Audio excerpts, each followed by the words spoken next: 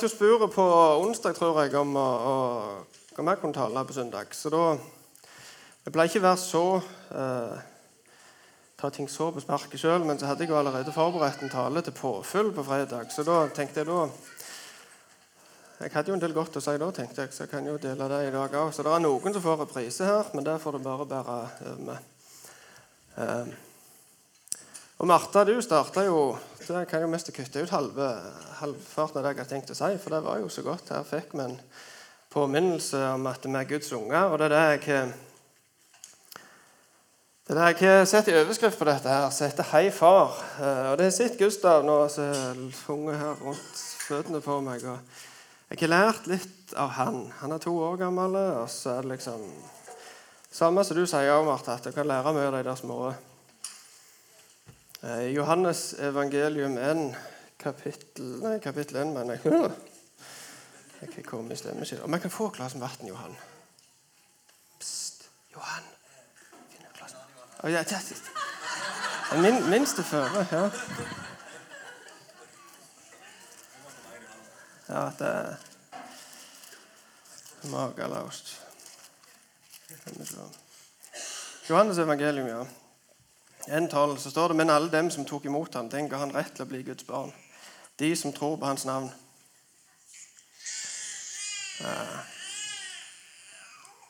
Og i Romerne 8:15 sier Paulus at dere fikk ikke trelldommens ånd, så dere igjen skulle frykte, men dere fikk barnekårets ånd, som gjør at vi roper Abba, far. Og dette er jo et ord som jeg har lest noen ganger, og hørt en del ganger, og fått det forklart at det er for Abba er ikke akkurat det som er enklest å forstå plent. Men det er et intimt ord, det er et nært ord, det er et som skal liksom beskrive da hvor nært forhold vi kan ha til Gud. Det er noe far. Men det er liksom, det har vært litt faktaaktig for min del å høre det, og til liksom til klare å forstå det der, til å lære mer av hvem Gud er for meg, og hvem han vil være. Så er vi jo de fleste kjenner til Babels tårn, og da var jo språk, det ble jo noe som forvirret de her folka. Og vi kjenner jo det av og til ennå, at det kan forvirre litt med språk og ting vi sier, og hvordan det har vært mottaget. Det var en stund siden jeg snakket med en kar, noe yngre enn meg, så sier han et eller annet. Så det er ikke så viktig akkurat hva det var, men det var for eksempel at mopeden min gikk tom for bensin, og det gikk det å hate livet mitt. Og så ble det litt sånn, hæ? Jeg har aldri hørt noe sånt. Det har forferdelig ut, det er å hate livet sitt. Og så var det jo egentlig det han mente å si. Det var at mopeden min gikk tom for bensin, og jeg synes det var litt dumt. Men det var bare en annen måte å snakke på, et annet språk som jeg ikke vant med, og det ble litt forvirrende. Jeg trodde det var liksom, kan man snakke med noen, eller skal jeg hjelpe deg?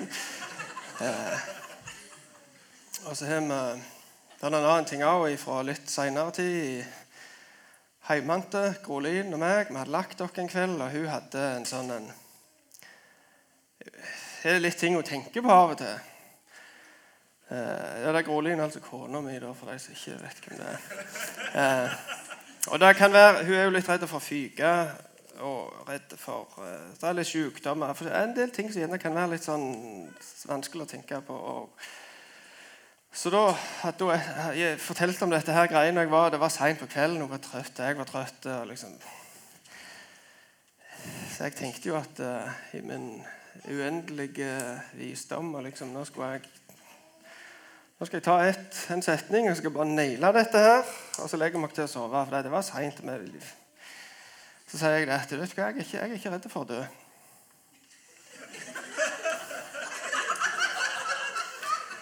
Ja. Og det var cirka sånn det landet også.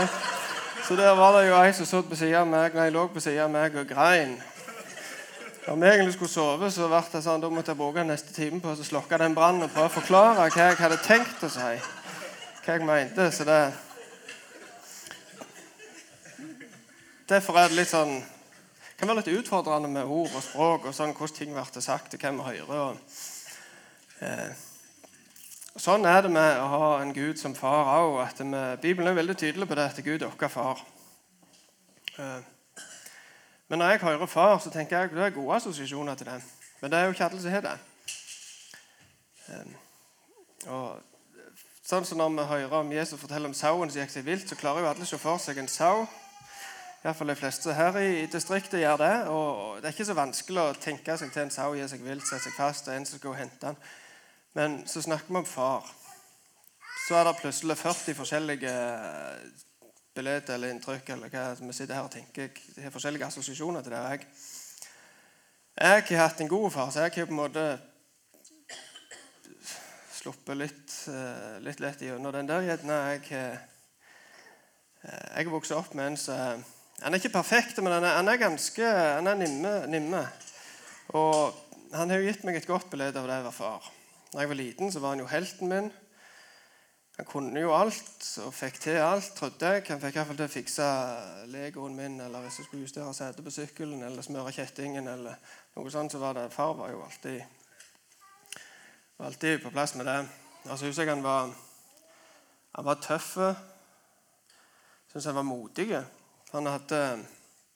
tenkte litt på dette her når jeg skulle se hva som dannet mitt farsbilde. Så var det liksom, han var jo jeg fra gard, og vi hadde kviker som skulle inn på høsten, og det jo ikke alltid de ville. Så husker jeg det var et år, det var jeg absolutt ikke ville. Og det tok litt av, så vi unger fikk ikke lov å være ute en gang. Vi måtte inn og gjemme oss, og far og noen naboer kom til og skulle hjelpe og prøve å få inn denne herråda, og hun tok av, og jeg så de i vinduet og kikket ned og lette etter dem om jeg så dem noen plass, og så ser jeg liksom langt ned på kjelva der, så står de rundt liksom, og kommer attårene, så tar jeg far og henger seg rundt halsen, og man hadde med seg et tau eller grime, og skulle liksom få tag i denne her, og så tar hun ut igjen gjennom gjerde med netting og piggtråd, og det var ganske dramatisk. Så forsvant de litt bak huset der vi ikke klarte å se så mye, og så gikk det en stund, så kommer de halene med henne der på, fått bunden fast i skufflet på traktoren, og tok det rolig og forsiktig hjem. Og der kommer far gående, vet du. Hadde vi hatt musikk, liksom bakgrunnsmusikk, så hadde det jo vært litt sånn Die Hard over det, tror jeg. For han oppreven i klærne, og det var liksom blodige, og skjeden, og svette, og ja, det manglet liksom fanfaren, så det sånn var det, og videre da, så var han alltid trygg, for jeg har vært mobbet litt på skolen i mine første år. Ikke så forferdelig mye, men det var ikke noe særlig gildt.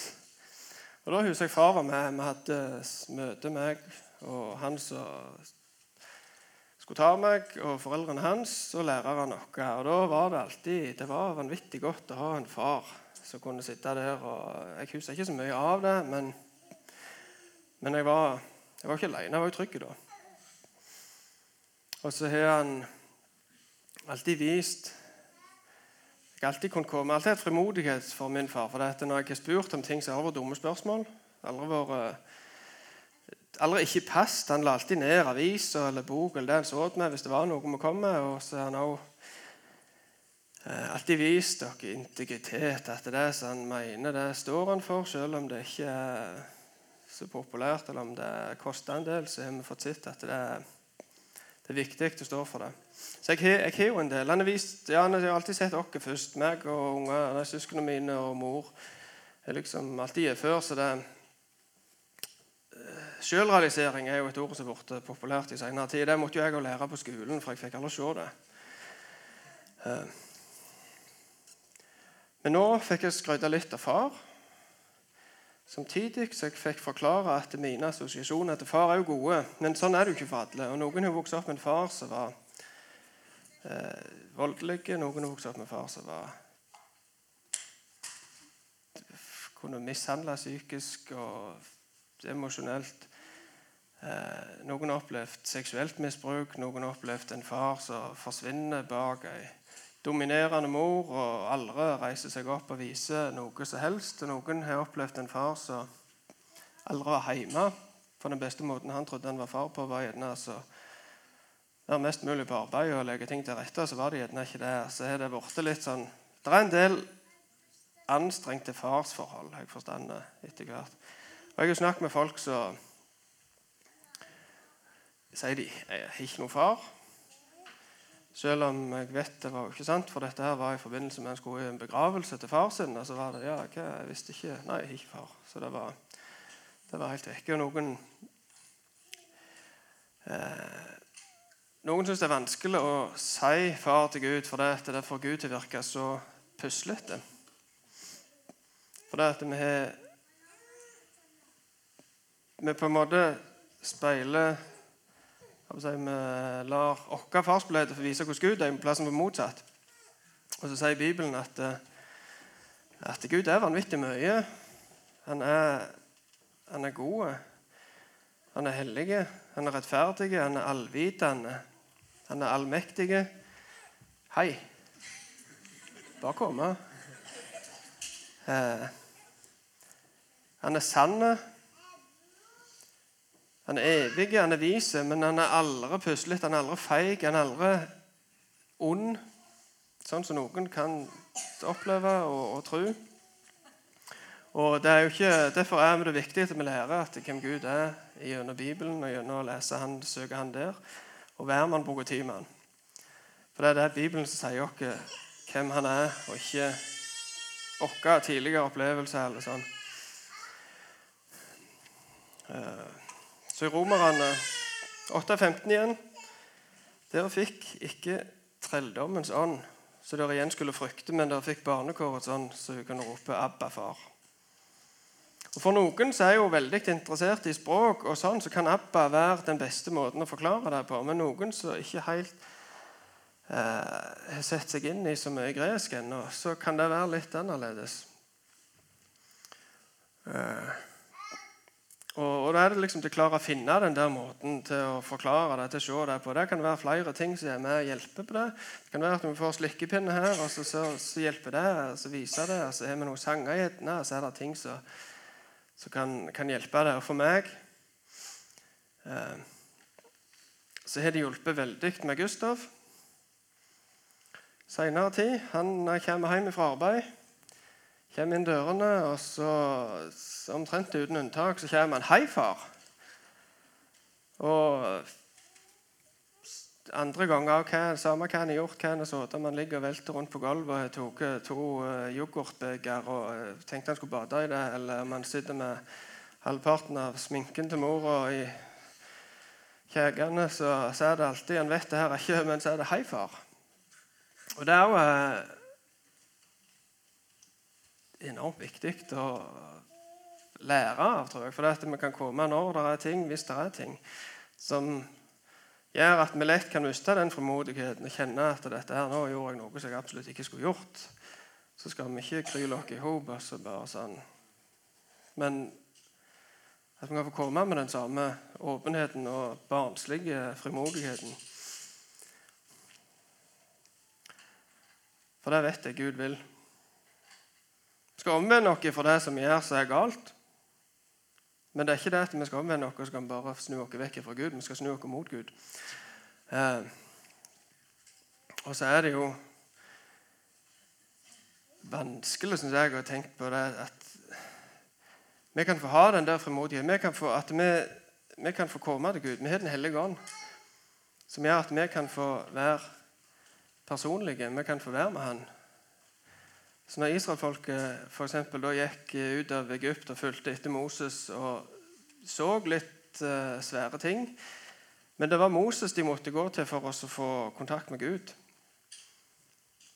Det var han de gikk til når ting var ringt, og så måtte han ta det videre. Så det er 2 millioner israelitter som går der, og så må Moses ta seg av alt dette her greiene. Nå kan vi få lov å komme. Og det er vanskelig å forstå, synes jeg, for det at jeg ikke hatt det sånn. Vi har jo vokset opp på denne siden av Golgata og pinsedag, så det at vi har ikke vært i deres sko. Og da er det litt vanskelig å sette pris på, litt sånn som det er vanskelig å sette pris på alt den luksus som egentlig lever i det vanlig, med at vi har strøm, og vi har lys på en bryter på veggen, og vi har vatten i en krane på kjøkken eller på badet, og vi kan vaske oss og ete og drikke og gjøre. Gud setter oss i en bil som er klar. Jeg har et eget hus til den bilen, sånn at vi slipper å skrape vinduene på den. Og det ble jo fort en sånn vane, så det at du går ikke grubler, går ikke og feirer og blir begeistret for de tingene der. Det er ikke så lett å gjøre det hvis du ikke er opptatt av det.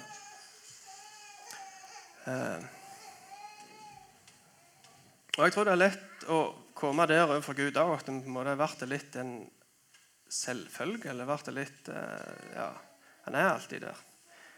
Ikke, det er vanskelig å sette pris på lyset hvis du ikke har opplevd mørket. Og når vi ikke bruker tid med Gud, så er det vanskelig å forstå og lære han å kjenne, for det er at vi kan lære ting på en faktaaktig måte. Vi kan pugge hele Bibelen når vi vil, når vi kan kunne mye, men hvis vi ikke kjenner, jeg kan kunne mye om folk, jeg kan kunne mye om Johan, men hvis jeg ikke har hatt 8 timer dagen med han på arbeid, så hadde det vært en helt annen ting. Og sånn er det med Gud også. Og det var lettere før, synes jeg, før jeg fikk familie og fikk forpliktelser av ting som jeg måtte ordne.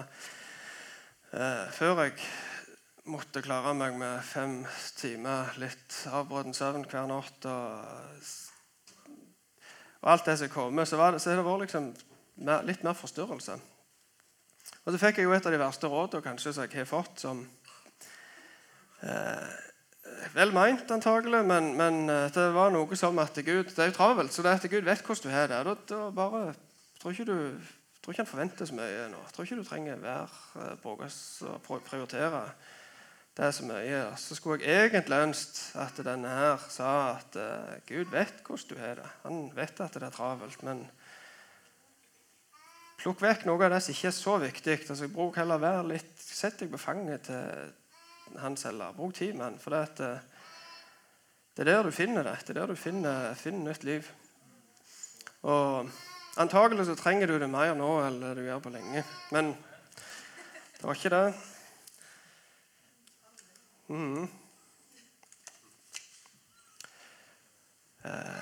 Så sier vi jo også at vi skal ikke leve av følelsene. Vi skal ikke ha de der sensasjoner. Det er ikke det som skal drive oss. Hvis jeg hadde levd av følelser, så hadde jeg vært død for en stund siden. Tror jeg, for jeg ikke kunne nok vært litt mer åpen for det, men jeg er litt sånn halvflate. Det er ikke noe jeg er stolt av, men jeg spiller gitar av og til, så har jeg en sånn boks som dette her, som heter kompressor, som skal gjøre at det liksom tar av toppene og skal gjøre det litt mer lyden litt mer flate og rett frem, og jeg kjenner meg litt igjen i den der boksen, for det så jeg får god trening i altså ikke hvile på følelsene. Men av og til så har Gud møtt meg også på en måte så får følelsene alvorlig i svinger også. En tid tilbake, jeg går og klipper meg som mor mi ennå, så det er en sånn fine ting med en gang i år eller noe.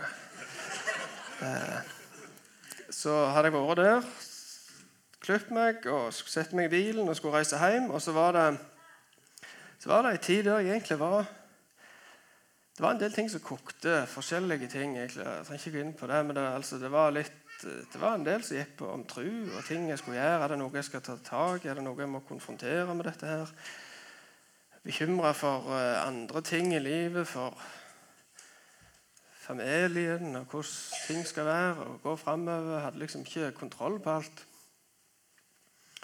Og det var mye spørsmål, og når det bare kommer mye spørsmål så hoper det seg opp, så ble det som en sånn julekule på sånn negativt foretegn. Altså det ble bare kaos inni der og snøstorm. Altså. Så jeg skrudde av. Jeg setter på, når du starter bilen, så starter jo CD-en av, eller det som står i, så det jeg har hørt på før. Og da, som småbarnsfar, så hadde vi jo CD-en til VA barnekor stående i. Tett ved siden av meg og Jesus, alltid vil han være der. Så skrudde jeg det av og tenkte ikke så mye mer på det akkurat, og så klarte det ikke helt slippe taket. Jeg tror det var noe som Den hellige ånd bare ville ta tag i, og så vise meg, så jeg fortsetter bare å synge. Jeg skrudde av Lars Bårdsen fra VA, og så skrudde jeg opp Jens Opstad, og så setter jeg i å synge selv. Det er jo, lønnkammeret mitt kan ofte være bilen, det er ganske godt. Og jeg stemte i det jeg huste av teksten, og fikk minne meg selv på dette her, og det gikk rett inn. Og jeg begynte å tømme alt det der som jeg gikk og tenkte på, for det her var det jo et fint bibelvers. I Matteus 11 så sier Jesus: «Kom til meg, alle dere som strever tungt å bære, og jeg vil gi dere hvile.» Og det gjør seg vanvittig godt på Instagram, eller på en sånn magnet på kjøleskapet, eller et broderi, eller et sånt fint billett i stovet. Men så det noe med at når det skal komme ifra der til der, så tenkte jeg, nå må jeg gjøre dette her. Så jeg tømte ut alt det som jeg gikk og bandt meg opp i. Og så kjente jeg at det bare datt av. Det begynte å løsne. Kjente jeg bare at da kom følelsene, vet du. Da begynte jeg å grine. Så jeg sitter i bilen der alene og hulkegriner. Og det ikke sånn at jeg sitter ikke og snufser, sånn som noen her kan snufse litt, torke litt på tårer og sånn. Det det der, eller så det der. Så det var greit jeg var alene. Så jeg så det hulkegreien der, og kjente bare at jeg fikk legge det av meg i det ene etter det andre. Og når det slapp taket, så begynte jeg å le, for det var så herlig. Det var så merkelig. Hele greien var sånn, hva det som skjer? Men jeg fikk le. Jeg så det og slepte det også ut. Og så det begynte jeg å bli tunge. Jeg tenkte å ramle ut, og da hadde jeg kommet til Varhaug. Og så begynte jeg å bli litt med vanlige ord igjen, og fikk snakket. Det var bare til vær. Som sitter på fanget til far, og det var skikkelig godt. Fikk avsluttet med litt takkesang og sånn før jeg parkerte tilbake i Krogveien og kom inn fine på hår og ny til sinns.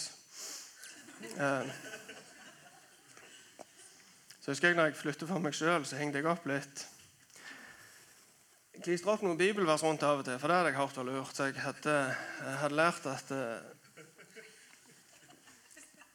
Gud ga oss ikke en ånd som gjør motløs, men en ånd som gjør kraft, kjærlighet og syndighet. Og den første delen der, Gud gjør ikke ånd som gjør motløs. For det var jo det jeg kjente, det var så motløs når alt bare kokte, og alt var, hva skal jeg gjøre? Så vet jeg det at det står, Gud ikke ånd, ga oss ikke ånd som gjør motløs. Så fikk jeg bare ta det av dem og bare bestemme meg for å tro på. Dette det jo sant.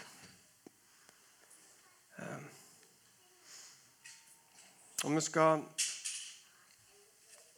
Og det har vært av og til, så når det de der tingene som litt vanskelig, og gjerne... tenkte jeg det har vært litt sammenlignet med en pilot, sant, som skal kjøre... En kamerat som tok pilotutdannelse for noen år siden, fortalte at de måtte lære, de fyger jo på visuelt, sant? De ser ting mange ganger, men så må de også lære seg å fyge et instrument, for når de fyger inn i skyene, og når vi sitter på bak i det her flyet, så ser vi jo ingenting, og da virker det litt sånn halvgjese, for hvis det var på veien, så hadde det vært ganske bad. Men så vet vi at de sitter der fremme, og de har fullt av instrument, og jeg vet ikke hva alt heter, men de fyger på det styret etter det, for her, ok, vi ser ikke dette her, men sånn det.